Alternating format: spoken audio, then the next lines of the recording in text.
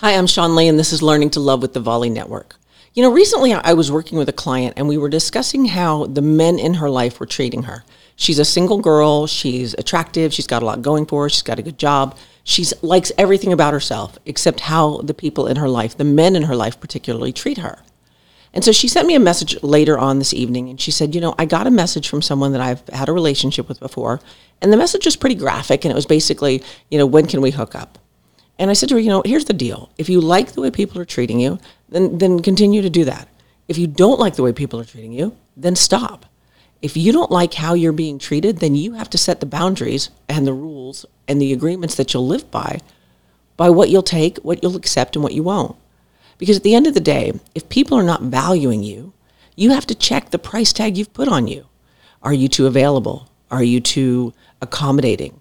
Have you made it so that you put yourself last and them first? Because if you do that, I promise you, you're on the bargain bin basement.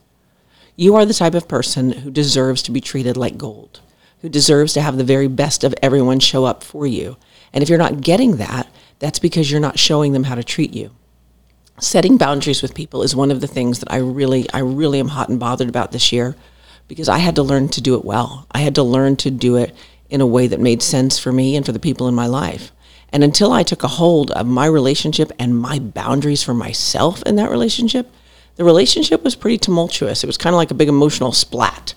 And now it's got some structure and it's got some foundation built to it. So I know that I'm no longer allowing myself to be put in a position where I don't like me or my partner. So if this is happening to you, might you start today?